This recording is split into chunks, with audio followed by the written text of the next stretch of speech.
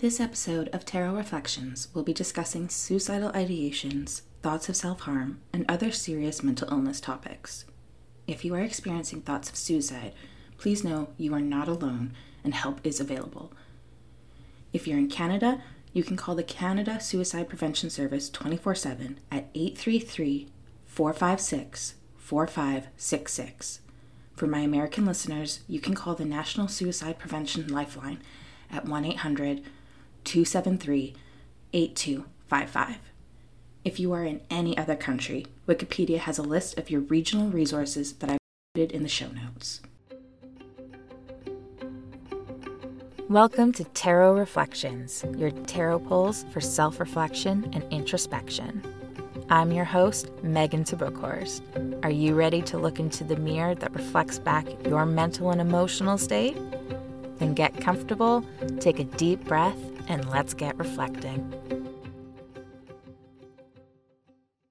Hello friends, and welcome back to Tarot Reflections. Today's episode isn't going to be a happy one, I'm afraid. I have no words of inspiration in me or any positive energy to give. Last night, as of recording, my partner broke up with me.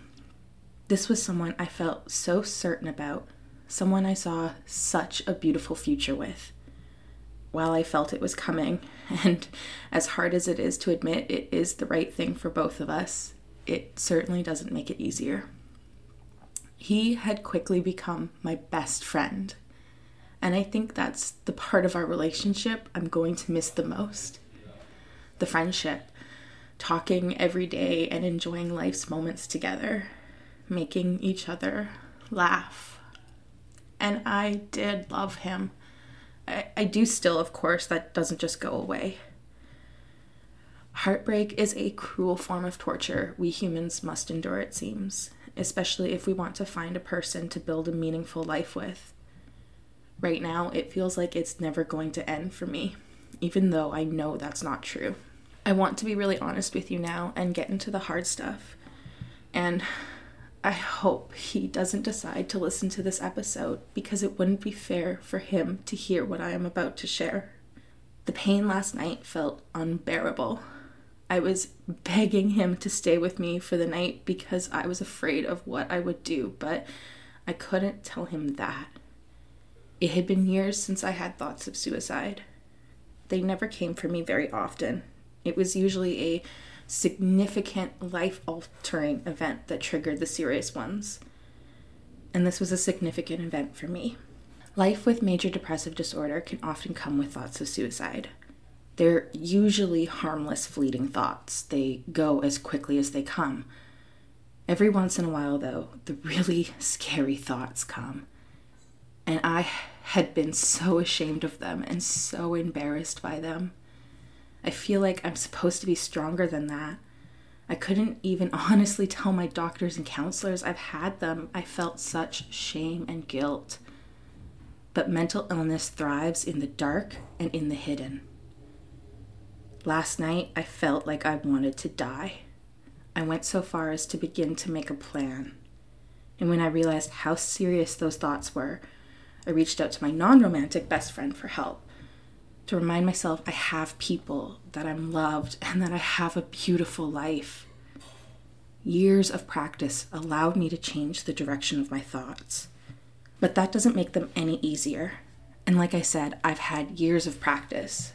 Far too many others who experience these thoughts don't have the skills yet to change them. Last night was the closest I've ever come to checking myself into the hospital. And I'm so grateful that was the predominant thought for the night rather than the plan to end my life. And maybe I should have checked in. Maybe that would have been easier. I'm lucky to have supportive friends and family in my corner.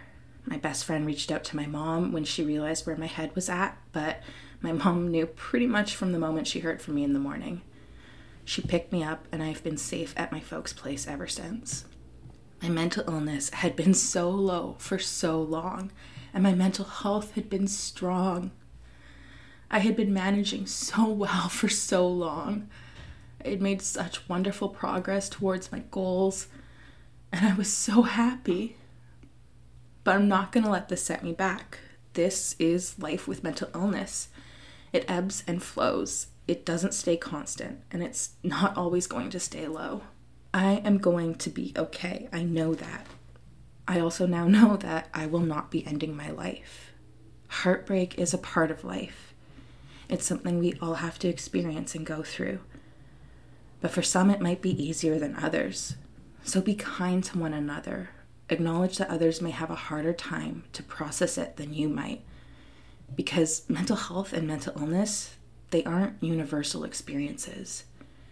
We all have mental health, yes, but we respond to events in different ways, especially if we have mental illness. It's going to take me time to get better, I know. I know I will heal. I am going to miss him for a very, very long time. I still can't fully realize and process that it's over. That the future I saw for us won't become my reality. I miss the pure joy I would feel when I was with him. I miss laughing with him. I miss just existing together. Heartbreak is a cruel form of torture. For today's reading, I am highly aware that my energy is off.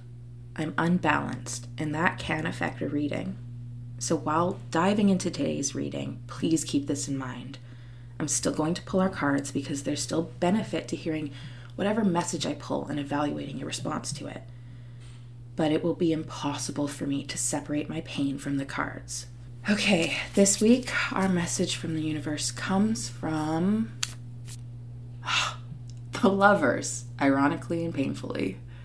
Okay, universe, why are you digging the knife even deeper? This is just mean. The Lovers card represents partnership and unity. Together with this person, you find balance, harmony, and peace. It doesn't always mean romantic lovers. It can be friendships and family. But it's a unionship that depends on the other and pushes each other to grow and expand. Who is your lover this week? Who is your partner you can depend on? You may need to lean on them this week a little more, or it could be a message that they need you more than before this week. It is likely you'll experience growth together. Don't isolate yourself. Be open to the support of a partnership. It may also be a sign to remind you to appreciate the partners in your life. Maybe that's what it's trying to tell me now, to appreciate my true partners, because my relationship had not been balanced. It had not been an equal partnership. It was heavily one-sided in far too many ways. It wasn't the equally supportive partnership I know I deserve in this life. Okay, that was painful for me. I wish I could go deeper into this card for you guys, but it's too much. It's too fresh. So our mental health card is the Emperor reversed. There are 3 messages I can pull from this card. 1 or more may be for you. This is one of the best times to use this podcast as a tool for self-reflection that it's meant for. Now is when you ask yourself, what message is meant for me? What message resonates the strongest? The first message is that this is a sign that the structures, rules, and systems we have to support our mental well-being may not be working. How you usually support your mental health isn't giving you what it used to. This is a week to explore new tools and new ways to manage your mental health. Lean on supports through this process. You don't have to do it alone. The second message is that you may be feeling a loss of control in this moment, and you're responding by desperately clinging to whatever control you can hold on to. But this creates suffering and pain. It isn't fair to yourself or others. It's not fair to your mental well-being. That was certainly me last night. And I want to say something to my now ex-partner. If you are hearing this and if you stayed for this long, I am sorry for that. I really am. I thank you for your strength in not letting me take that control. The third message, and the one I'm trying to hold on to and listen to now, is a question. What areas of your life would benefit from you letting go? What parts do you need to move on from? Sometimes letting go is what gives you strength. I said this at the opening, but I want to say it again. If you are struggling with thoughts of suicide or self-harm, help is out there. Find the numbers for Canada and the United States' suicide hotlines in the show notes and a link to the Wikipedia page for resources from other countries. This episode was not easy for me, as I'm sure you can imagine. So thank you for sticking with me. As usual, you can find me on Instagram at Megan Mentally or on TikTok at Tarot Reflections Pod. I think I'm finally getting better at the TikTok thing, though this week I might need more of a social media break for my own mental well-being. But you are still welcome to drop into my DMs at any time. I just ask for patience as I might be slower to respond. If you are enjoying Tarot Reflections, this episode was a downer, so it feels weird to say that. So instead, I'll ask you something else. If you appreciate the vulnerability and honesty of Tarot Reflections, and if you want to be a part of changing the narrative on mental illness with me, I invite you to follow or subscribe. Give us a rating and a review. We'll be back next week with another episode. I don't know if I'll be back to my usual self, and I ask for patience as I go through this painful transition in my life. Until next time, my friends.